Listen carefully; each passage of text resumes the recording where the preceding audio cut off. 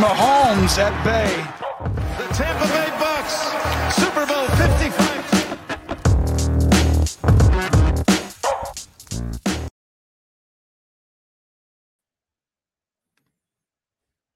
Hello and welcome to episode 18 of the Bucks Banter podcast. I am your host, Colin Hallboom, and I am joined as always by my co-hosts, Bono's Ball and Captain Ron. Scott, Bodan, how are you doing this evening? Doing good, man. Good, man. How are you? Doing well. I'm pretty excited. Tonight we're going to be focusing exclusively on the NFC West. So we have two divisions left to preview for this upcoming NFL season. And we've saved the best for last as we are going to cover the NFC West, which very well could be the best division in football this year. I don't know how you guys feel about that. I would agree. Vegas would agree as well based on over-under wins totals, which we'll get to. But, yeah, I think it's kind of a runaway best division, to be honest. Yeah, it's the one I'm going to be following probably the closest. Yeah. Like top to bottom. Yeah. Yeah, so, I mean, let's not waste any time. Actually, before we do that, I do want to just make a comment because today the unfortunate news came out that Mark Cook passed away, who is an all-time great in terms of media personalities covering the Tampa Bay Buccaneers. He was with Pewter Report for the last 10 years, someone who I've followed his work very closely over the years, and he's always just been such a genuine passionate Buccaneer supporter and writer, interviewer. You know, everyone associated with the franchise is well aware of Mark Cook's work. And any of my interactions with him, I've never met him in person, but all my interactions with him were fantastic. He's an incredibly welcoming soul. So I just want to send out our condolences to Mark Cook and his family and to the guys over at Pewter Report. Shout out Mark Cook. And with that, we will move into our NFC West division preview. Last year, the Seattle Seahawks were the cream of the crop in terms of their records. And I want to start with the Seahawks. They're gonna have the 17th easiest schedule this season. None of these teams have super easy schedules, of course, because it's such a competitive division. You know, superstar quarterback in his prime, obviously Russell Wilson, that's a huge factor. There was a little bit of turmoil in the offseason in terms of whether Russ was happy with the direction of the franchise and the offense and defense potentially. But at least on the surface, those concerns seem to have been put to the side as not surprisingly, Russ is in training camp, ready to go. Obviously, a team with tremendous skill position, some of the best receivers in the league in terms of Tyler Lockett and DK Metcalf. Bo, they added your boy, your favorite tight end in league history, Gerald Everett.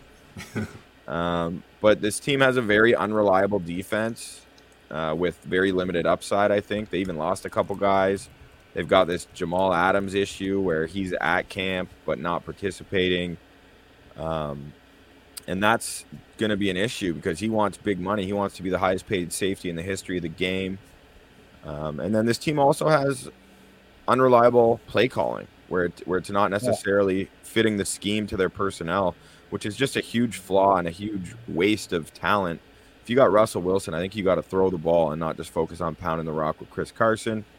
So that's just a little summary, gentlemen. I don't know where you guys want to get started or what comes to mind when you hear the name Seattle Seahawks and when we try to forecast this upcoming season. Yeah, I'll start. Their offense is hard to watch, like straight up. And they won the division, but then they lost that divisional round game to the Rams. And the backup quarterback that's name's escaping, is it John Swofford or the guy who came Wolford, in? I think. Yeah, Wolford, yeah.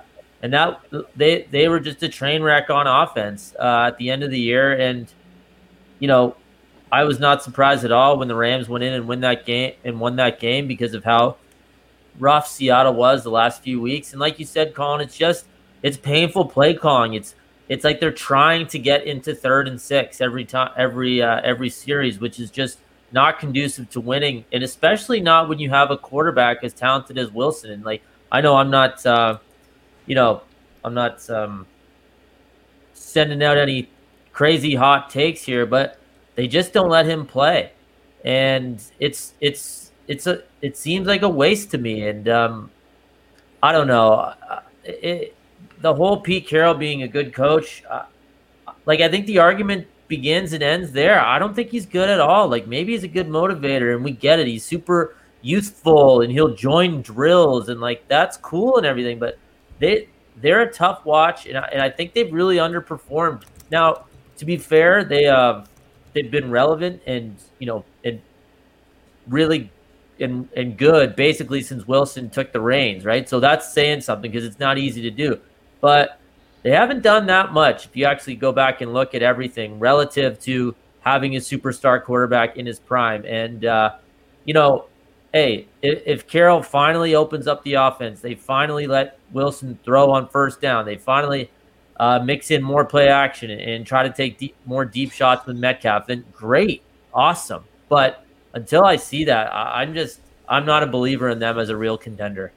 You know what's funny is I just wrote the records for last season, and I had 12-4. And then as I was going to read the record, I was like, "Wait, did I write that down wrong? Did they actually go 12-4?" So I just didn't say it. And I was going to say that. I was going to say, like, yeah, you're totally right. Like, I think what we're doing here is good. Is what I'll start this off with. All the complaints that we have about this team are correct. We should be criticizing the process of how they've been playing in these games and how they end up losing these big games as well too. I don't know if it's Robert Mays, it's somebody at the Ringer has the classic tweet that Seattle's never played a normal game of football, and that's Kevin Clark, I think. Or maybe it's Kevin Clark. Yeah, you're right. But True. They were 12-4. If we can criticize the process, but we also have to realize that the result is there. They're 12-4 last year. Yeah, they did pretty well. Obviously, things kind of fell off for them at the end of the season. How do they address that? So I've got 3 points I can make here. So Shane Waldron comes in as their new OC and their new play caller. So he's going to be calling the majority of the plays or having the lead on play calling at least. From the Sean McVay tree of coaching, which is like ever extend. Like, it was basically poison ivy at this point in the NFL. But he's never called a regular season play. He's never called a regular season game ever. And I think if you listen to that Flying Coach podcast, another shout out for the Ringer, but Sean McVay basically kind of explained his process, being that he's the head play caller, but it's pretty processed. It's a pretty group consensus building process. And if nothing else, during Shane Waldron's time with the Rams, he learned how to run a balanced offense with the Rams, running the ball, passing the ball. He was only there for about 4 years, and in 3 of the years they were top 10 in running and in passing, so in rushing and passing. So I think him being this new voice, coming in from the outside and just being like, hey, we're kind of wasting Russ's prime here. We need to figure out a way to just make things a little bit easier for them. That's going to be a huge for this team next year. Again, I totally agree with you guys. Defense needs a ton of work. Like, nothing sticks out on that roster besides Bobby Wagner and Jamal Adams. But they ranked 16th in DVOA last year. I would assume they were in the 20s, if not like the late 20s, watching their games last year. And when I was looking back through like their game logs and everything, getting ready for this pod, they just basically always were. It was always coming down to their defense, like making a big stop to preserve a win. Whereas, like, I feel like the old Seahawks before this was always Russ having a game-winning drive, just going down the field, throwing the ball, and just being like, why weren't they just doing this all game? Russ would get them out to big leads, and it would just basically be the defense trying to hold it together for them to close out 2020. So, yeah, go ahead, Scott. No, I was just going to say, like, because they're never playing these normal games, like, to get to 12-4 is actually crazy. But to me, that's just due to regress back to the mean at some point. Like, you can't win every coin flip game. And the fact that they were 12-4 and, lost to a backup quarterback at home in the playoffs, I'm pretty sure they were only like a 3-point favorite in that game. So that's just showing you what the actual, what Vegas would have thought of them at the time, probably equated them closer to a 10-6 team or something like that, which once again, that's good. And props to them for being good and being more than competitive for this extended time. And so, and, you know, we've kind of touched on this sort of angle before. The criticism is coming from a place of, you know, you're very good, but are you elite? And that's where I'm coming from with Seattle. The defense is not the same as it has been. I think people there's a 2-year grace period or so where they still thought the Legion of Boom was there and they were holding everyone to 13 points a game, but that's just not the case anymore. Like you said, 16th in DVOA. It's not bad, but it's not what they can hang their hat on. Meanwhile, they have this franchise Hall of Fame perennial Pro Bowl quarterback that, you know, they have the shackles on him. Let's face it. And I hope we see him. I hope we see him unleashed this year with the new OC, because why not? I want to see the best quarterbacks playing the best every single week, and especially in this division where you have 2 matchups with now Matthew Stafford, 2 matchups with Kyler Murray, and then let's see what happens with the Niners quarterback situation, either Garoppolo or Trey Lance. Like, I trust that. Well, I mean, we'll get to this, but I trust that Kyle Shanahan will make those intriguing quarterback matchups with whoever they end up going with, right, at whatever point in the season. So, like, I like Seattle. I'm cautiously optimistic about them, but, you know, we'll see. Do I like them the best in this division? We'll get to this later. No, I don't, but they're also going to get their home field back, which is huge. And, I don't know. Boom, where are you? Yeah, I think you summed it up really well. I mean, I like how you made the statement. You know, we're being critical of them because they are a good team and they were 12-4, and that's where that criticism is coming from. I think that's, as long as people listening can understand that, then I don't know how you can argue with these critiques, because it's super valid and it's super true. And the fact that they've brought in a new offensive coordinator, regardless of his experience as an actual play caller, I mean, that's an important step to make, because something had to change in terms of their general philosophy on that side of the ball. Well, I guess we'll find out this year how much Pete Carroll is really involved in the offensive philosophy in that sense, right? The ground and pound approach, because the stubbornness of them to not adapt to their strengths on that side of the ball is truly bewildering to me. And this guy coming over from LA, or from working under McVay, I mean, he has heard Sean McVay, who I have the utmost respect for as an offensive mind, I'm sure, just compliment the shit out of Russell Wilson.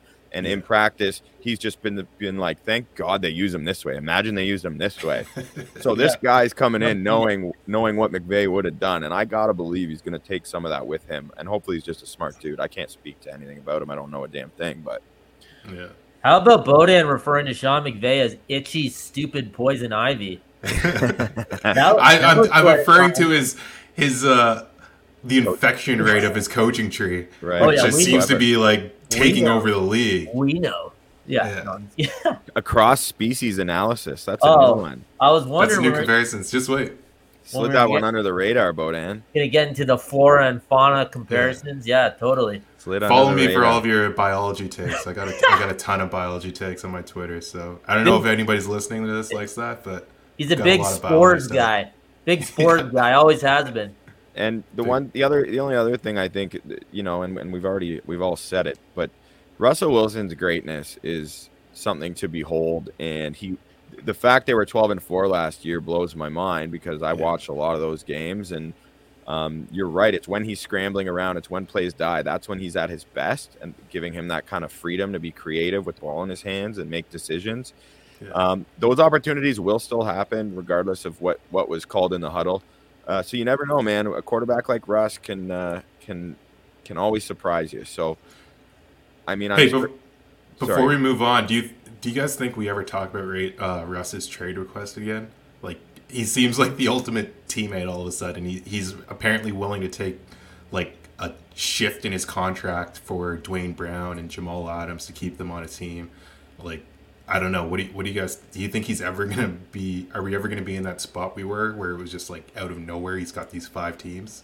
Well, man, the league is so fleeting. Like, things change all the time. I thought, good for him. Use your leverage. Like, get some help, because they really weren't doing much around him for a couple years there, and it was just him. So like, not to bail on the question, Bo, but like let's just wait and see. Let's see how the season goes. I also feel like it wasn't a formal trade request. Like I think it all started. It was with a really comment weird. he made on the Dan Patrick show. It was weird.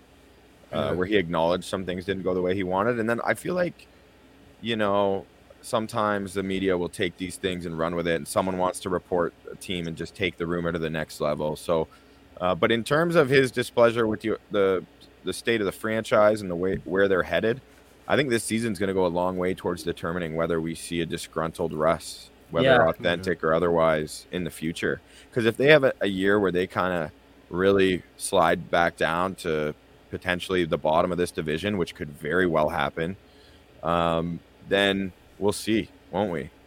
But do you guys cringe as much as I do whenever Russ talks? yes, He's tough, eh? Like it's awkward. It's awkward. Mr. Unlimited. Yeah, Unlimited. it didn't even make sense. Like, what are you even talking about? It's so bad. Like It's so bad. Dangerous Wilson. Like he kind of sucks. Like I'm actually there might not be a bigger athlete disparity between someone I love to watch play versus someone I kind of never want to have to hear from ever. Ooh, that'd be a good list. For us to rank that. That Scott. I hangs, like where you're headed there. Tough hang. Yeah.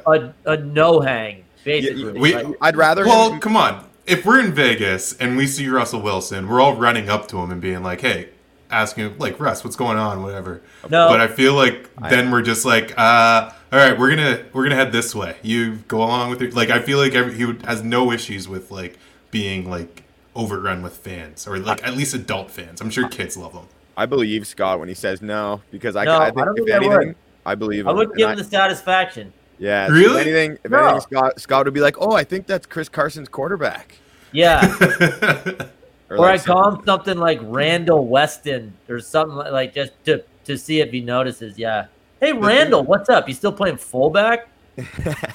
Yeah. The thing with Russ's personality, Cap, too, is like I would just rather him embrace the wholesome dork that he really is, and not like trend on like trying to be cool and trying not to. Yeah, it feels disingenuous, and he's got this identity crisis unfolding before our eyes. That's my thing too. And like, just pick one. I love how I'm calling him a loser. He's worth like whatever, and he's married to Sierra. But total plug, obviously. He's so good. He's so good at so football. Good. He's so good.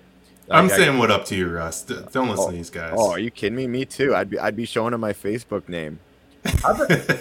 How about the NC State coach giving him the boot because they had Mike Glennon waiting in the wings, and Wilson went and played minor league baseball every offseason, so they just asked him not to come back. Yeah, it just reminds me of like Justin Fields stuff, or like just when you got a better quarterback sitting there, and there's only one of them plays, right? It's tough. Yeah. It's such a tough position. And it's hindsight's 2020. It's the same idea as with trades. Like these coaches are making these decisions, and they're gonna get burned when if you're gonna take it on yourself to bring in these elite prospects at that position, you're gonna have to pick one at a point. Yeah. With the state of transfers and college football and all that. Sorry, and quick tangent on that. I love the guys who get killed because you're a quarterback and there's one guy on the field who transfer because they're not going to play. Well, no kidding. You have 4 years to play. What's the goal? Agreed. These guys who are borderline good enough to start but are just beat out because they have a better guy on their roster, they're supposed to just stick it out and then not do anything else. Like, what do you want them to do? There's one of them out there. Like, it's so ridiculous. Couldn't agree more, man. Yeah, it's like their only opportunity to define or meet their life's ultimate goal, which is to become a professional, is by being on the field. It's playing. It's so different. They're not getting paid this. Well, now I guess you could get paid to be a backup, but no, I like that tangent, Scott. Cool points for you, Scott Capron. Cool points. Oh my God, about time. Yeah. Okay, let's move on to the Los Angeles Rams, who were 10-6 last year. They actually are going to be playing the fourth hardest schedule in the NFL this season. Quick call, just worth noting. This division, the NFC West is playing the NFC West is playing the NFC North and the AFC South. So interesting. That kind of makes up for the playing within their own division. I guess. Yeah, well, that's just it. If they can, if all these teams can kind of hover around 500, maybe go, like 4-2, even in the division. You got to like their chances against 7 of those 8 teams they're all playing, except for Green Bay. Not that they couldn't beat Green Bay, these teams, but like, you know what? Totally. You're feeling pretty good playing Chicago, Detroit, Jacksonville, Houston. Like, that's not bad. I couldn't absolutely. Yeah. And then, we've talked about this a fair bit, so I know that we are all aligned, Scott, Bo, and myself. But they added Matt Stafford, which is just a monumental upgrade at the quarterback position, and it's going to make a massive difference for this team. It's going to really be McVay's time to shine as a play caller, because now he has a guy who can execute all the throws and then some Matt Stafford. One of the most talented quarterbacks who's just hasn't been talked about the last 12 years because he's been in Detroit. They also brought in Deshaun Jackson. So, I mean, whatever. They didn't have any like picks in the first couple rounds of the draft because, of course. Yeah, I was going to say, like, Ramsey. Is this the most win now roster ever constructed in the NFL? Yeah, I mean, they have arguably the two best defensive players in the NFL on the same team. Matt Stafford comes in. That's more first round. So I looked it up. They won't have their first until 2024. They haven't made a first round pick. Guess the last time they made a first round pick. Gosh, what year are we? 2020. I don't know. What was it? 2019. 2016. Jared Goff. Yeah, dude. Crazy. Just constantly out the door for players, and for Jalen Ramsey. Matt Stafford, of course. Even the Jared Goff one, they gave up a bunch of picks to move up to get Goff. So they're going to go almost a decade without a first-round pick. Very close. They still have room to work on that, right? Like, they can make more trades still. That's crazy. That's nuts. I wouldn't have realized that at all. That's nuts. So they have to, like, this. McVay has to win this year. So they're going into this. It's balls to the wall. Like, I know we're doing this early. This is like my number one pick for this division is the Rams. I hate when you guys do that, man. I hate when you do that. It's like you guys get to stake claim, and then I look like a cop here if I agree. And Bo, you and me have been very similar with our picks lately, so I see what you're doing here. Dude, I thought you're going in reverse order, and I'm like, there's no way they should be second to last in this division, because this division they will tamper. They're gonna pay off a ref, do whatever it takes to get some wins and into the playoffs this year. In your defense, I do normally go based on the previous records, but I've just done it reverse. So I started with the most successful team.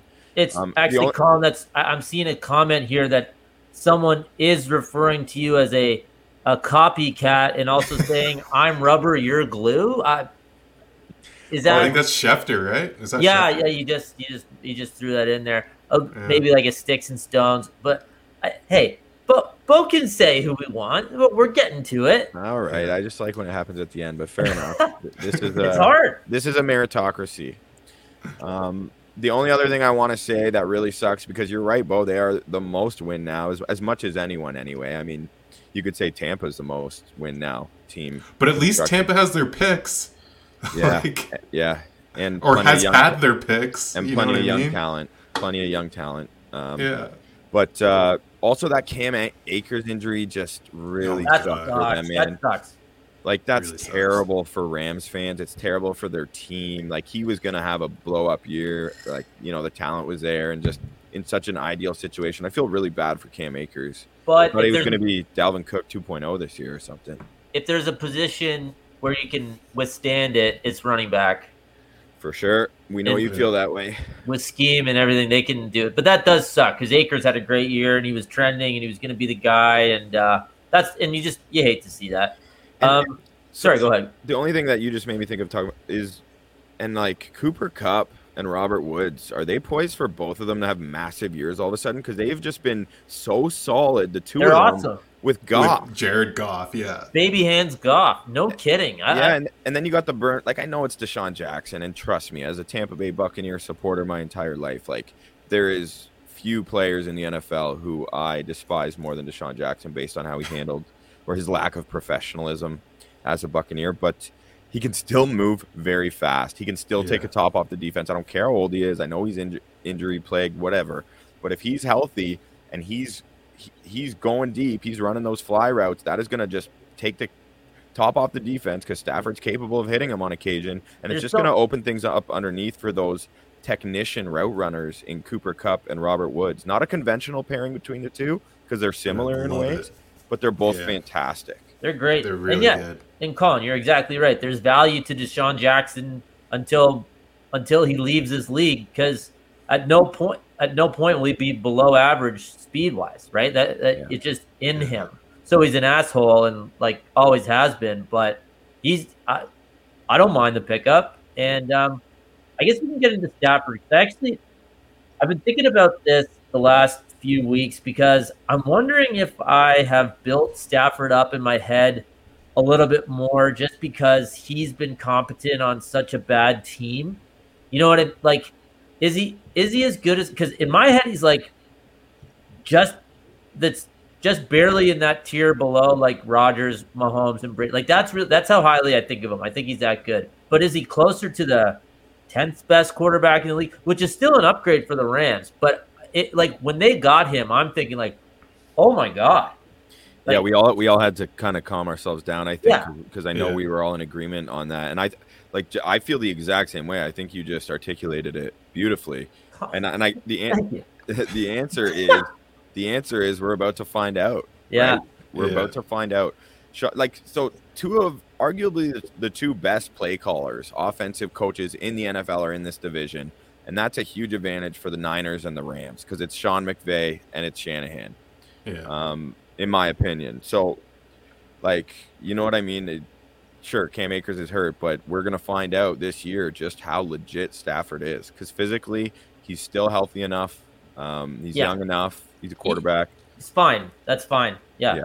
For the record, I would happily bet that he's going to be awesome and, make some outrageous claims that it's going to be undeniably one of the 4 or 5 best quarterbacks in the league this year. It's like, I'm willing to go there, but I want to go there. But I think what I'm saying is I'd be willing to kind of listen to the argument of like just pump your brakes a little bit and let's see it. Not a sight unseen. It's just all of a sudden going to be magic. Yeah, we're not going to talk it into existence. I feel like we've talked a fair bit about Matt Stafford. And What do you think, Bo? I think he's gonna be great, man. Like, what I had written, I didn't even have any notes on Stafford because I knew you guys were gonna gush over him. But yeah, like, there's nothing that I disagree with you guys with on this. Like, this is his best opportunity to win a Super Bowl, and I think he's approaching this year that way. Like, I have to be good because this roster has barely any holes outside of quarterback. Like, you can say what you want about the running back situation now with Cam Akers out. Well, yeah, so like that was the part that I was going to transition to was like, what do you guys think of their defense? Because they did lose John Johnson and Troy Hill. Yeah, Troy Hill to the Browns, right? Both of them to the Browns. Oh wow, yeah. Browns just take any competent defensive player and throw them in their blender. But you still I guess it starts and ends with Aaron Donald and Jalen Ramsey. Like, it's funny. It's like a super team on that side of the ball, but does that work when there's 11 guys on the field at a time? Like, obviously they have other competent defenders, but to have the best pass rusher and then one of the best guys in the secondary, and like that's a good place to start, right? I mean, I wouldn't take a DB over Jalen Ramsey in the NFL. And you wouldn't take any over Donald. No one. And you wouldn't take exactly. So you have two generational talents in their prime on that side of the ball. They also have this kid Darius Williams who stole the starting job from Troy Hill at the start of last year. PFF had a crazy stat about him. Came in the league 2018. He hasn't allowed a 70-yard game since then. Wow. That's insane. That's their number 2 corner. Do you have this defense could be unreal. Wow. Do you have their DVOA or defensive performances in front of you at all, Bo? I am curious. Yeah. And of course, DVOA takes into account, for anyone who doesn't know, it takes into account adjusting to the quality of competition ultimately in terms of ranking a defense, if I'm not mistaken. Yep, that's exactly what it is. That's the key. That's the key reason why we tend to depend on DVOA on this show, as opposed to the defensive ranks. Yeah. So if you're facing the average offense or the average defense, this is how your team ranks as an offense or a defense. So they came in 4th in DVOA on defense. So obviously some injuries on that. They're behind Washington, New Orleans, and Pittsburgh in that order. Wow. So they're yeah, they're performing on that side of the ball, playing against some good offenses too. Yeah. So that they're already a 4. They lose John Johnson and Troy Hill, but there's an argument that those guys were made better by Jalen Ramsey and Aaron Donald, right? So maybe John Johnson's probably the big one that sticks out. Troy Hill's probably your nickel back in this. So who knows if you can get through that? But John Johnson being away, that adds a little bit of question marks just from a safety position. But number 10 in offense on DVOA, number 4 on defense in DVOA. So Stafford comes in, you're expecting the offense takes a little bit of a jump, right? Yep. So I don't know, like they could be very, very, very good next year. Just because you said Stafford, I had a thought related to Scott's earlier, the scenario you were just describing regarding Stafford and whether we're too high on him and maybe what also can affirm our instinct that Stafford is so great too is likely Sean McVay's affinity for him. Like the fact he wanted to go out and give up more draft capital to bring him in, for such a smart offensive guy. That's just one thing that popped into my head. So I'm sorry if I just strayed us off course. No, and plus he's a great point. 6 or 7 years older than Goff too. I mean, I know Stafford's not in the twilight, and it's not like Goff was doing anything to really make the Rams want to keep them. But it's not an insignificant age difference between the two. So you got to really like him. You got to really think you can win with him if you're going to get the almost is he 33? I think he's going to be 33 this year if he's not already. So yeah, that's old. It's not old. That's us. For them, yeah. I know. I'm like looking at my watch. It's like, what is it? Midnight? Oh, it's 9:15. All right, sweet. Man, just like we start with Russell, a team led by Russell Wilson. Then we talk about a new team led by Matt Stafford on offense, and now we're going to start talking about a team led by Kyler Murray. Like, what a division in terms of quarterbacks. We'll see what happens with Trey Lance. Obviously, if he's going to be as great as Shanahan thinks he will, then that's just another supreme talent in the mix. But I do want to talk about Kyler Murray's Arizona Cardinals coming off an 8-8 year.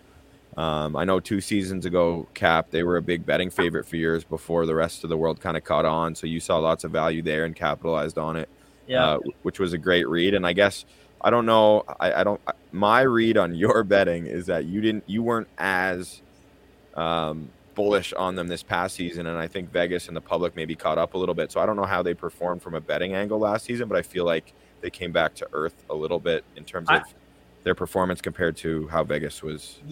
Yeah, I was on them early, but then it became pretty clear that they were just going to be a yo-yo team, and that Seahawk in them. Yeah, and 8-8, great, but totally lucky win against Buffalo, right? And then. Sorry, and you hate to say the difference is one game, but big difference just in the narrative of a losing season versus a non-losing season, even though it's just 7-9 versus 8-8, right? But yeah, I was definitely on them. They disappointed me last year.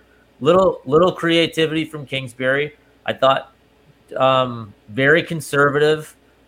Didn't really let Murray cook as much as they would. I gotta think it's going to be more opened up this year. I don't think Kingsbury is that stubborn to not hear some of the very rightful criticism of his team and his offense. And just once again, I think I touched on this in an earlier episode, but he's coming from college. It's the air raid offense with Texas Tech, where they're trying to score 50 points a game, and he's just out here kicking long field goals and punting on 4th and 3 from the opponent's 39 and stuff like that. I'm super surprised that at how his first couple years have gone. I don't know. I just assumed he would really go full throttle, but then, I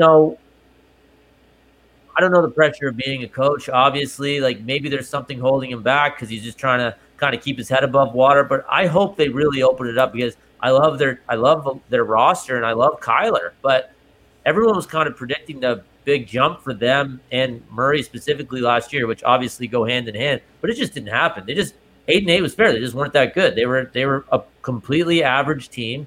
Didn't get screwed out of the playoffs, nothing like that. And I guess everything just kind of, stayed, and now we're postponing it a year, and we'll see what happens. the only the first question I have when I was looking up this team was, is Cliff Kingsbury any good? Yeah, 47% winning percentage in college, 42% in the NFL. I was actually kind of shocked that wasn't lower in the NFL. Yeah. But they start 5-2 last year. Their 2 losses were back to back to Detroit and Carolina in the first 7 games. yeah. I think that was probably the moment where I think all of us kind of looked at it and were just like, yeah, that seems probably not that good. You are now 3-2 after losing to Detroit and Carolina. Close the year 3-6, just like you said. Yeah. His play calling is a lot of dink and dunk. When I look back through it, just bringing up even their YouTube stuff, it's just a lot of horizontal passes, basically. Get the ball out of Murray's hands, and which is okay, but be aggressive. Go downfield. You have DeAndre Hopkins. You have DeAndre Hopkins. Go get it. And I agree with you. Their roster, even from a receiving core standpoint, they got better. Say what you will about AJ Green, but I think all of us were really high on Rondale Moore. Christian Kirk, I think, is poised to have another big year, or to just build off of what he did last year as well too. So, this offense is confusing because you have Cliff Kingsbury, who was supposed to be this unbelievable offensive mind, but doesn't really call the plays that we'd like to see him call. Yeah. You have Kyler Murray, who is unreal running and throwing the ball, but he's in this offense that's asking him to dink and dunk it a ton. I don't know. I'm very interested to see how the Cardinals fare this year. I think when we were talking about the hottest seats, I brought up Cliff Kingsbury as well. Oh, for sure. I think, but the first episode, I feel like I was out on my own on that, or when we first talked about this, just because it wasn't for sure. We're just okay, they're a developing team that might be ahead of schedule, but when I look at their roster, they're ready to compete, and this is a tough division to do it in, but they've got to show some results. The kiss of death for these coaches, though, is if the media says, okay, we think you should be good now, so go do it. It's well, maybe not. I don't know. But if that's the expectations, then it doesn't matter. Then you have to go do it. That's just how it goes, right? So, if they start off, 1-4 or something like that, it's totally feasible that he could be gone. Yeah, I find Steve Keim, their GM, to be pretty loyal. So I actually don't think he's necessarily on the hot seat. I think it's Kyler Murray's entering his 3rd year, and him and Kingsbury together. Just my read on what I think will happen. I bet you he won't be on the hot seat unless something catastrophic happens. Personally, just knowing Steve Keim, he seems like a pretty loyal general manager compared to a lot of guys in this business. And the Cardinals did add some quality players, and J.J. Watt. I mean, a couple guys over the hill, but still quality. A.J. Green, Malcolm Butler, Matt Prater, kicker. Hey, you can bomb him. He can bomb them. At least he used to be able to. And they brought over James Conner as well. They of course lost Hassan Reddick, which is a pretty big loss, but a sneaky productive linebacker-ish player. Pat Peterson. Pat Peterson, of course. So lots of over-the-hill guys coming in and out. But they did draft Zaven Collins, which would help mitigate the loss from Hassan Reddick as a first-rounder. And you already mentioned Rondale Moore in the 2nd round. So I really like what they did in their first 2 picks of the draft. I think they're going to have an absolutely dynamic offense. I'm expecting Kyler Murray to. I hope so. Yeah, I really think they will. I think Rondale Moore is going to create a whole new element for that offense. And I think A.J. Green, apparently, I know half the teams say this about half their players, but apparently he's looked fantastic in training camp. And then they got Christian Kirk, and they got DeAndre Hopkins, who's entering his 2nd year playing with Kyler. Right? So you got to give that quarterback, number 1 wide receiver, a little bit of leeway, especially when it's a super young quarterback. I'm expecting those two's on the field relationship to just show more chemistry, be more on the same page. I expect this offense to take some form this season. I don't expect them to finish last in the division. I'll say that much. Let's get Nuke a few shots of the vaccine as well, too. Just to make sure that he's going to be out there and not going to retire. Because... yeah, the vaccine's more dangerous than football. Anyways, let's not talk about that too much. Larry, is Larry coming back? His dad put out some tweet It's got all the Cardinal fans going crazy. I'm glad you asked. Like last I checked, he's floating around golf courses in Northern Cali. Like, Yeah, I know. and I mean, it's too close to the season for him to play, right? So much for the farewell tour for one of the most accomplished wide receivers in NFL history. Like, what's going on there? Exactly. Yeah. Is he just Apparently, trying his to dad kinda- tweeted. Oh, go ahead. I was just gonna say, is he just trying to like fade out quietly? Like, does he not want the attention, and this is his retirement? I have no idea. His dad tweeted, "Do you believe in miracles?" Yeah. And that's all he tweeted. It just went on I hope he comes this back. day after that. Yeah, Fitz is the man. of course. Yeah, he's the man. Like literally one of the coolest to be Yeah, doing it best- this long at this best level. dudes. Like, yeah, one of the best dudes ever too. Yeah. Yeah. Another guy. What's happening with Chandler Jones? Yeah. So it sounds like he's he's playing at training. Yeah, he's training at camp. despite his frustration with his contract situation because his deal's up after this year. He's clearly not happy, which is super Yeah. interesting because when JJ Watt came, there was this like sense of like they were all like, yo, let's do this. We're gonna wreck the league. And then like within a week, Chandler Jones was like, yo, my deal's I'm out. bullshit. Like pay me or Yeah. I'm holding out. Yeah. But he wants Everyone's his in- money. Everyone's into that until they realize they're not getting paid enough or what they think they're worth. Right. Yeah. Yeah. So I saw some buzz around like a swap with the Jags for CJ Henderson. I don't know. It doesn't really move the dial for me. Yeah, apparently CJ Henderson is on the block, which is interesting. I don't really understand Yeah. why. Like, They don't want to pay him either. God, he's on a rookie deal though. Like, Exactly. like what the? Like, why would you trade CJ Henderson for Chandler Jones to pay Chandler Jones? Yeah, I mean, I guess if they just want to bring a guy in, you know, kind of like the Raptors, like feel the Toronto Raptors. Sorry, but that's a geographical bias. But feeling like they need to acquire guys before because they're not going to lure them in free agency. So I don't know. Maybe they throw the bag at them if they get him there first. That's what they're thinking. People don't realize though, that's going to Chandler, be one Chandler Jones coveted- is really fucking good. going to be one coveted free agent. I Yeah. heard his family is pretty athletic. Yeah, his family's not bad. His Yeah, family's just a not bad. bit. Just a Yeah. bit. 97 sacks since 2012. Leads the NFL. Like Leads the NFL. Wow. Yeah, since That's 2012. impressive. I He's wouldn't- quietly just dominant. 60 super sacks with the dominant. Cards since 2016. Like, Everyone in he the is- league knows too. All the players know. Like he's Oh, always yeah. high up on that NFL top 100. Like he's feared. I feel like 60 he's sacks like, in 5 years. So 12. Wow, 12. Wow, yeah, that's incredible. I Basically knew every game. I wouldn't have guessed that he was that productive. Like I knew he was really good, obviously, and like a Yeah. game changer. But wow, that's incredible. Especially with Doesn't like. this just- Sorry, go ahead. I'm just saying, doesn't this feel like a random trade that just happens? Like he just ends up on the Pats, or he just ends up on the Chiefs, or something, at like the 11th hour, like right before Week 1, or something like that. Maybe football trades are so weird. I never Football know. trades are so weird. They're so when it happens, it's like the stars really had to align, or like shit really had to go wrong for them to get to that point. They're so rare. Yeah. He's not going back to the Patriots though. I know you're just throwing Yeah. names out there. He I just know. There's no way he picking goes his team back. out. I feel like once he's out of Bill's shadow, he you know his career took off. He'll be fine without Bill Belichick. At least he'll feel that way. I'm saying. Yeah. So yeah, I mean, the Cardinals are interesting, man. They could go a whole bunch of different directions.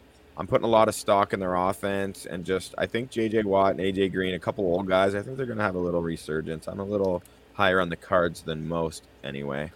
Do the Chiefs scare you at all? I kind of read something off your face. Did Chiefs scare you at all for a Chandler Jones trade? Oh God, the Chiefs would scare me for any acquisition of any elite talent, Any man. good player. Yeah. I Yeah. was just scared On that they side were- of the ball, especially. Yeah, like I was just scared they were going to add O-lineman this year, and sure enough, they did a great job reinforcing the no trenches doubt. there. Yeah, that would be super scary, man. Throwing him on that D-line. Oh my God, why'd you say that? But you know what? It Things are feels going good. so well. It feels good to feel like our rival is the Kansas City Chiefs. Very So, true. The fact you asked me that as a Bucks guy, and I'm just like feeling like that's who we're. I don't You want tremored a little bit when I first said it. You were like, kind of moved back a little bit. I think they're definitively the best teams in each conference. As much as we're talking about this, Yeah. this the great Bucks division, and I We do got think to do that. We got to do that with the Bucks Report crowd. when Oh we, yeah, we'll have a contenders episode for sure. Yeah, We can talk yeah, about yeah. it. That's kind of Yeah. the culmination of the work we've put in on these division previews. Yeah. Yeah. And I like on our YouTube channel we're getting hate from random people because we're tagging their teams and they're checking it out, which is good. We enjoy that. Okay, gentlemen, do either of you have anything else you'd like to hit on with the Cardinals, or are you feeling like whoopsie? Sorry about that. It's not good. Not going to reintroduce us just yet. Any other Cardinals thoughts? What a twist that was. No, let's see it, Arizona. Like let's see it. I'd love for this team to be good. Why not? It is a big year for Kingsbury, like you both said. You both been very critical of him. I'm going to give him this year. Let's see if he can, take advantage of the weapons, because I think they're there on that side of the ball. Yeah, we'll see what happens. They might need a running back. Kyler Murray is wicked. He's one of my favorite quarterbacks in the league. I love watching that little bugger scamper around.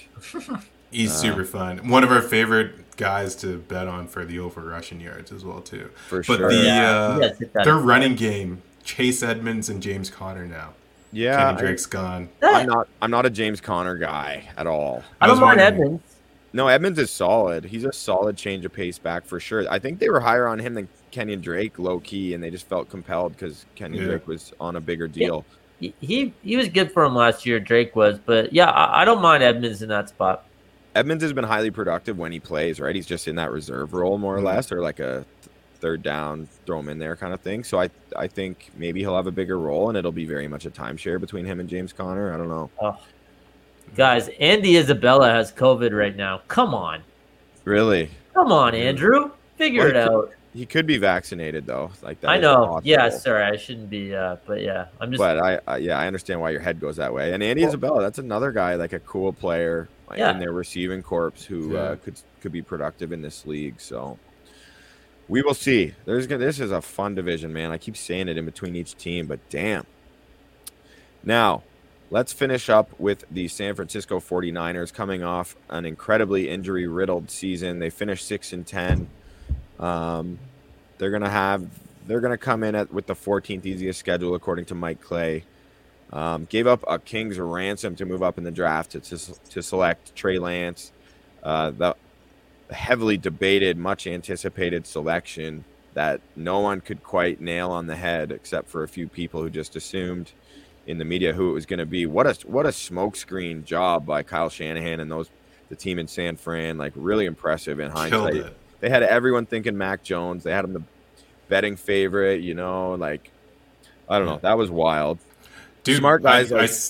Smart guys. I saw like an Daniel anecdote. Jeremiah. Oh, go ahead. Sorry. Yeah, I saw an anecdote that when Shanahan went to see Justin Fields for his second pro day, I think it was, like, chopping it up. There's some great pictures of them all smiling or whatever.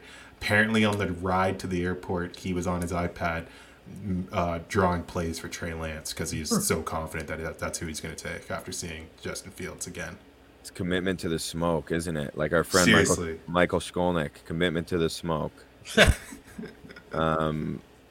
yeah, anyway, obviously they love Trey Lance. Like, I was just going to say Daniel Jeremiah, who's one of the best draft guys for NFL Network. I'm sure anyone watching this is very familiar with Daniel Jeremiah.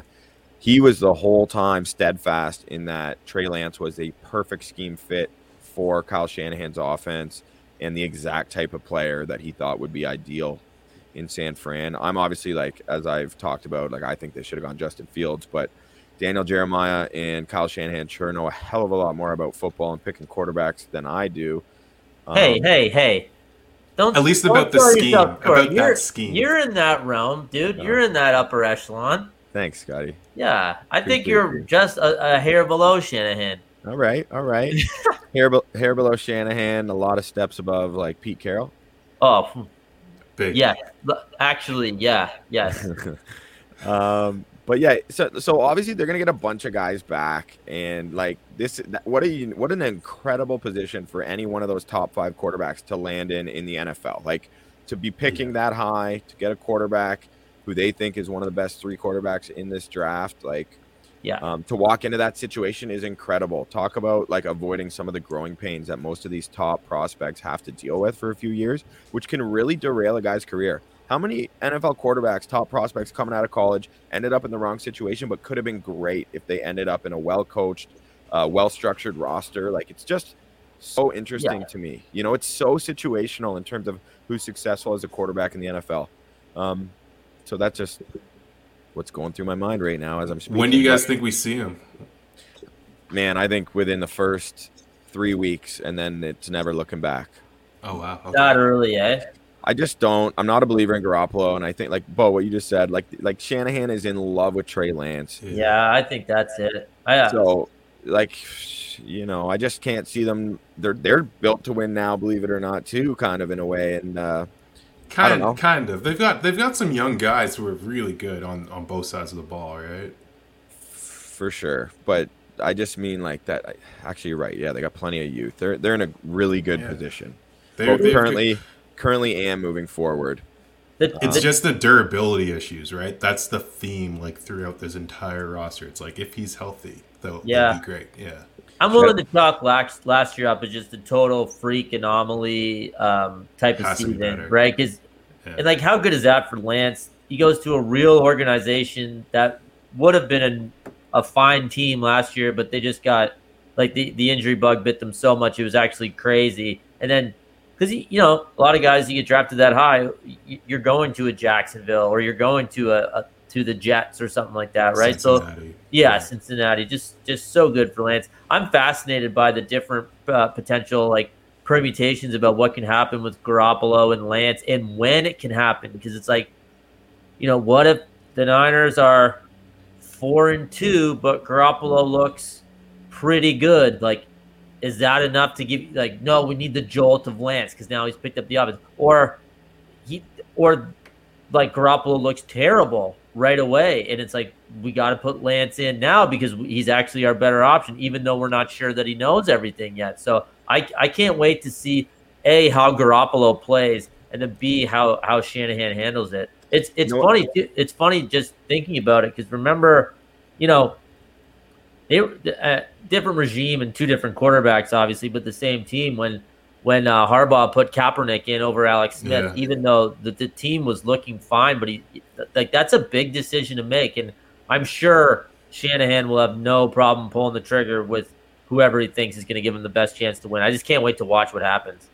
Yeah, well said. And, like, you know, he had no problem giving up that amount of draft capital to get his guy. So obviously he's in love with him. But you bring up a good point, because maybe I'm wrong. Maybe I need to backtrack my opinion that Trey Lance will be in the first 3 weeks, because maybe he loves him so much that he cares about, you know, his betterment in the long haul, and he doesn't necessarily think he's ready. Because you're also right, Bo. They are certainly built for the future as well, even though I think they'll be competitive pretty soon. They've got an early bye week as well. Week 6, they get their bye week. So they open against Detroit, Philly, and then Green Bay, Seattle, and Arizona. So 2 divisional games right before the bye week. I think maybe we see him week 7 against the Colts. Then you got Colts, Chicago, the Cardinals again, then the Rams. Like, it's a nice little, like, wind up for him, because the Colts could be awful this year as well too. Lots of interesting scenarios, man. This division could go any which way. And, like, I mean, you got to talk about, like, you know, we spent a good amount of time talking about Aaron Donald and Jalen Ramsey. I mean, having Bosa and Fred Warner in your front seven, and then you throw in, like, Javon Kinlaw and, like, some of these other talented guys in the front seven. I mean, those are two serious. D Ford, like, there's some talent, man. Like, I like Eric Armstead even a little bit too. Still, he's good. They're gonna be. They're good. Sorry, they're really good. They're good, and, like, I like that Brandon Ayuk, Deebo Samuel combo. Like, they're not super deep at receiver, I would say, but they picked up Mohamed Sanu. You know, whatever, maybe a bit of a veteran presence. But I really like Ayuk and Samuel. And I like Raheem Mostert as a running back too. Like, and Kittle. I mean, we need to mention Kittle, obviously. But exactly. I was gonna say, like, their pass catchers are really good, actually. Yeah. If you just go with the top 2 wide receivers and Kittle as your third one, who's probably going to be their top pass catcher. Yeah, But I like Raheem Mostert, Trey Sermon. They got Gallman out of the Giants. Yeah. That Jeff Wilson Jr. kid was actually not that bad last year. They've got a nice little running game. Their line is always going to be good with Trent Williams anchoring it. Like, this team could be really good. Yeah. I would be scared. I would like to say, like, Deebo Samuel's one of my favorite wide receivers. I feel like I keep on forgetting to give him a shout out every time we talk about breakout guys this year. Another one of those if he's healthy guys that's on this roster, but only 7 games last year, hamstring, foot fracture. But apparently he's looking super good in camp. Jason Verrett was basically saying he's looking like the hungriest wide receiver, hungriest offensive player on the team right now. So I just like the way he attacks the ball. Like, when it's in the air, when he has it, he attacks the defender once he has it. Like, I just love the way he plays football. Reminds me a little bit of Steve Smith, Senior. Sorry. Yeah, tough. Not the biggest guy, but he's tough too. Like Exactly. a hard-nosed Super receiver. tough. I would attach my name to Brandon Ayuk if given a choice between the two. I think he has like Really? explosive, unique potential to be great. Yeah, I do too. Yeah. So that would be more of like a high swing, but I think Ayuk could be really special actually. Nice. They're both awesome. They're both Yeah. awesome. Quite the duo when you throw in a blocking receiving specialist like Kittle, because he's literally great at everything. Like, Kittle has no holes aside from No. getting banged up a little bit, but he's also tough as nails and plays through injury a lot. Yeah. And George Kittle's the man. Like, yeah, he's awesome. He's awesome. he's so I'm just- cool. On Monday night, we were talking about receivers kind of off the radar who could have a breakout year. Either of those two, I would say, Yeah. either of those two Niners guys are worthy candidates. And, you know, the running back situation's interesting. Raheem Mostert, but they drafted Eric Sermon out of Ohio State Oh, you did? in like the third Trey or fourth. Sermon. Trey Sorry, Sermon. Trey sorry, Sermon. Trey Sermon. I was Thank like, you. yeah. Sorry. Oh, My bad. just I was the, like, Eric Sermon's a rapper. the running backs to light or what? Happens happens to the best of us. But yeah, I think he could actually carve out a nice niche as a running back in this system as well. Just talking about rookies going into advantageous situations.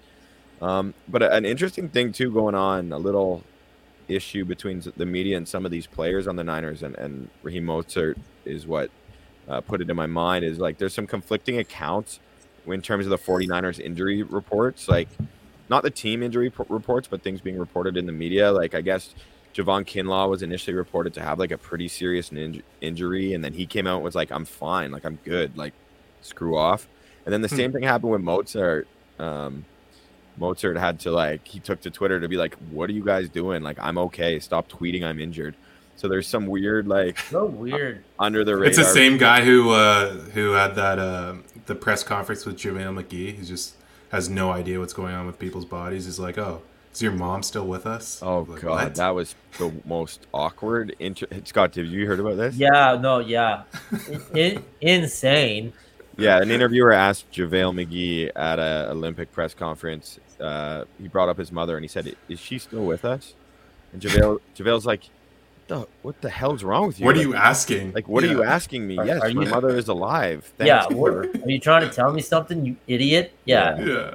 Or that, We- or on a slightly less darker note, I can't remember who the guy was, but it was like the Falcons tweeted out something about X player was hurt, and it's like, and then there was a tweet below. It's like sources, and the Falcons responded, literally us, the Falcons, like from the official Twitter. I thought that was so good. Like, yeah, we're saying it. Oh my God. So good. Yeah. That's been done before. That's that though. Yeah. I think the Toronto Blue Jays did that once. Oh, did Yeah, they? I remember the Jays doing that too. yeah. I love Hey, that. I love that. What do you guys think? Because they gave up a ton to get Trey Lance. What do you think Jimmy G is worth? And is there any chance they get that this season? Is it because he's getting paid? His contract's like $20 million a year at least. A right? lot. I should look up his contract actually before. Yeah, He's I don't not think bad Jimmy- though. I don't think he's I that. don't think he's bad. So, Bo, are you saying if they were to move him, what would his market be? Yeah. Or, What's the comeback for a Jimmy G trade for the Niners? I don't think Jimmy G's that good. So like, Yeah, but he's got enough value where he's better than a lot of starters. yeah, he's in a funny position, isn't he? He's like where he is, like in terms It's of actually just the hierarchy of Not the position. that bad. Couldn't- The cap hit is 26 million, 26.3 this year, That's a lot. 27 next year. For Yeah, I your think quarterback, that's not horrible. Yeah, that's not that bad. Yeah, I guess Nick What about Foles. Philly? Philly. I mean, I guess we're just gonna keep saying Philly as a potential landing spot. Yeah, my mind Yeah. goes to Denver right away always. Denver. Um, Yeah, I- great like- one.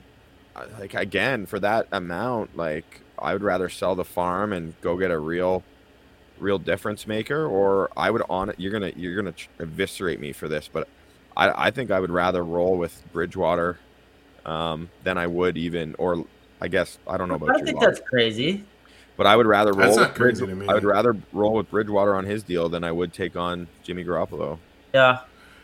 Jimmy I G like- is like a 1 year, like it's basically a 2-year deal. And I'd get rather him Hurts. next year. I'd rather Hurts too, probably. I think Philly's in trouble. I think we've talked Yeah, about that on our I think NFC they East episode. absolutely suck. Yeah, well, I mean, that's the teams in this division. 4 potentially really good football teams that make up the NFC West. What do you guys think's going to go down? Here, let me This give year. you some betting odds here, guys, if you don't mind. Thought you'd never Uh, ask. Oh. So to win the Yeah, let's just play over and under. You just give us a number.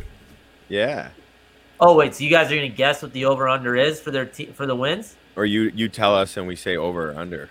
Okay. All right. So Arizona is at the bottom at 8.5. Is their over under?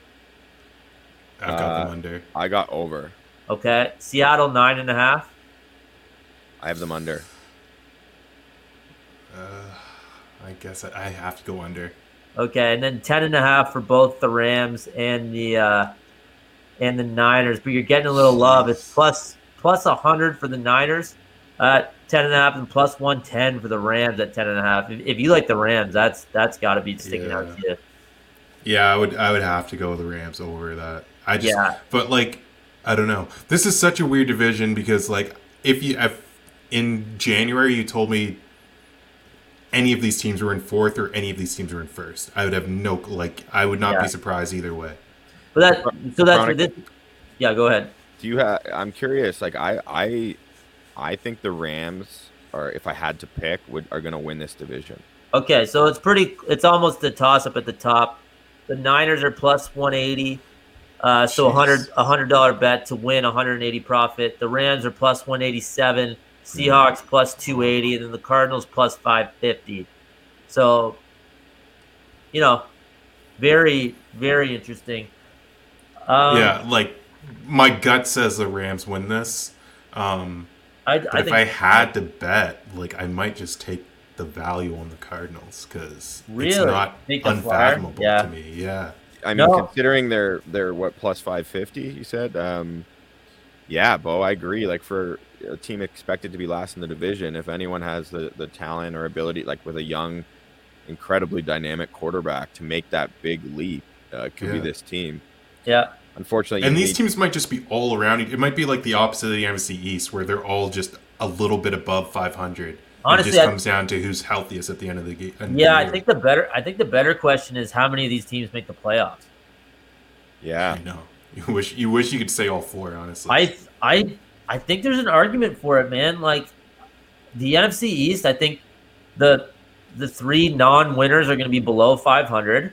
yeah. I think that's fair. I think you could say the same thing about the NFC North. Maybe Minnesota.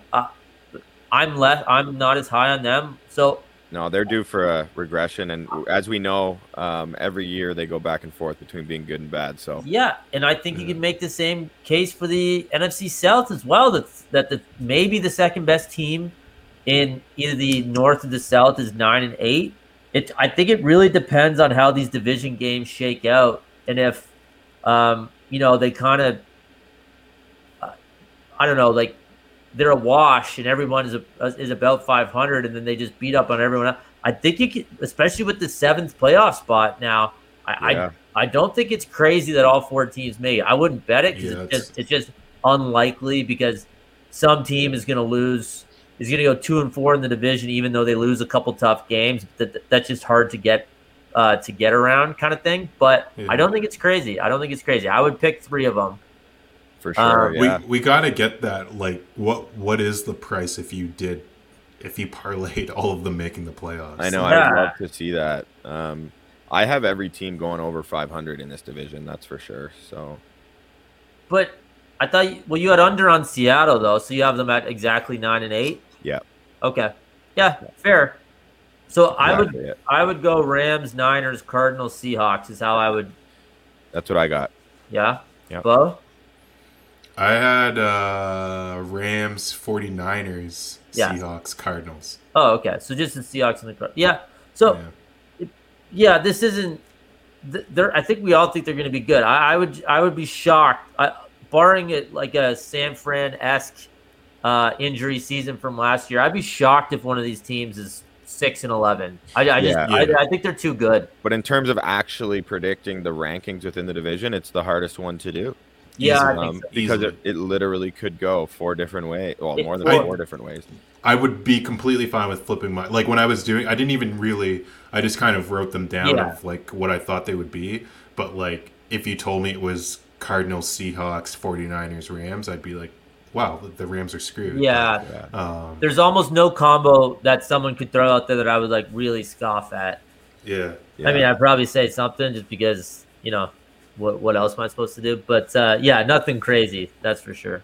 I am very high on the Rams this year just because of what we talked about. The Stafford McVay combination to me seems like a match made in heaven. And just the urgency too of the team, like they have to Absolutely. win. Do you guys have any recollection of the Packers-Rams playoff game from last year? I must have watched 0 of that game. Because I had to look it I up. remember it. Wait, is that what Goff didn't Goff have the thumb thing? Did he even play? Or was it Walford still? Like, I can't remember. I think he came on in the second. Or am I confused? Yeah, I think you're right. That came on in sounds the right. second half, like Wofford or whatever started, and Wofford a ball over the middle, and they were like, Oh. "Let's go to Gimpy Goff." Yeah, it was 32-18, which is like an almost impossible score to get to in football, by the way. Yeah. Like literally. Mathematically, Yeah, it's just like it doesn't. Do you guys follow that Scoregami account on Twitter? no. Should we? Well, it's whenever there's a score that's never happened before. And it's like Oh, 47-26 or something like that. And then it just and it's like this is the 3,000th unique score in NFL history. Or whenever a game ends, they'll say how many times that score is out. I don't know. It's weirdly satisfying for some reason. It's cool. Interesting. Oh, Yeah. Aaron Donald was hurt for this game. Oh, well, that doesn't. That's Yeah, what it was. yeah. He Yeah. was. I remember He that. only has one assisted tackle in this. Didn't know he could be hurt, but apparently he was. Yeah, I know. seriously. I still don't understand how defensive tackle, a man with that much body mass, can be that cut still. It's insane. Like to be that sheerly wide and it's just insane. And then his production matches what he looks like. It's just ridiculous. Yeah, he's unbelievable. What a freak. What an awesome gift to everyone except NFL quarterbacks yeah. and O linemen. Interior O linemen. Bucks play the Rams week 3, That's awesome. Yeah, I can't wait 4:25 for that. p.m. Where is it? September 26th. It's in the new stadium, SoFi. I know. Nice. Yeah, okay, they've got the new stadium. They have no picks. They trade for Stafford. They have to win the Super Bowl. You're right. It's very Yeah. win now for them. Interesting. I was just, as we were talking, I don't know how this would work across the other divisions we've done, but all 4 teams in this division have appeared in a Super Bowl within the last 15 years. At Jeez. least one. That's Kind of crazy. cool. Just speaks is to their crazy. quality. Because I was thinking about it. I'm like, damn, I guess Arizona's the longest drought, and it Yeah. was They almost- 18 years ago. They almost won that game. Yeah, that's Yeah. wild. That Take was San such Antonio an home. insane throw by Ben to Holmes Santonio, in the end. yeah. Oh my god, just crazy. Yeah. Also, remember, was it at the just before halftime when Yeah, the Arizona fumble was return? driving and is it Harrison who returned it 98 yards? Yeah. Yeah. Scott, by the way, speaking of that Arizona Cardinals team, what you said earlier about there's no one you'd love to watch play, but would hate to spend time with off the field as much as Russ. Yeah, is Warner up there for you? Is that Warner's the opposite. Oh, for me. okay. So he's a guy who I hated to watch play. No swag. Reminded me Yeah, of sure. Mark Jackson on the Indiana Pacers. Oh, Just a player who with no swag who I despise to watch. But once I got to know Kurt Warner just from his media presence and hearing him speak to whether it's players or fans or just dumbing it down or just talk to people, learning about his life, like his football life's a great, glimmer into that.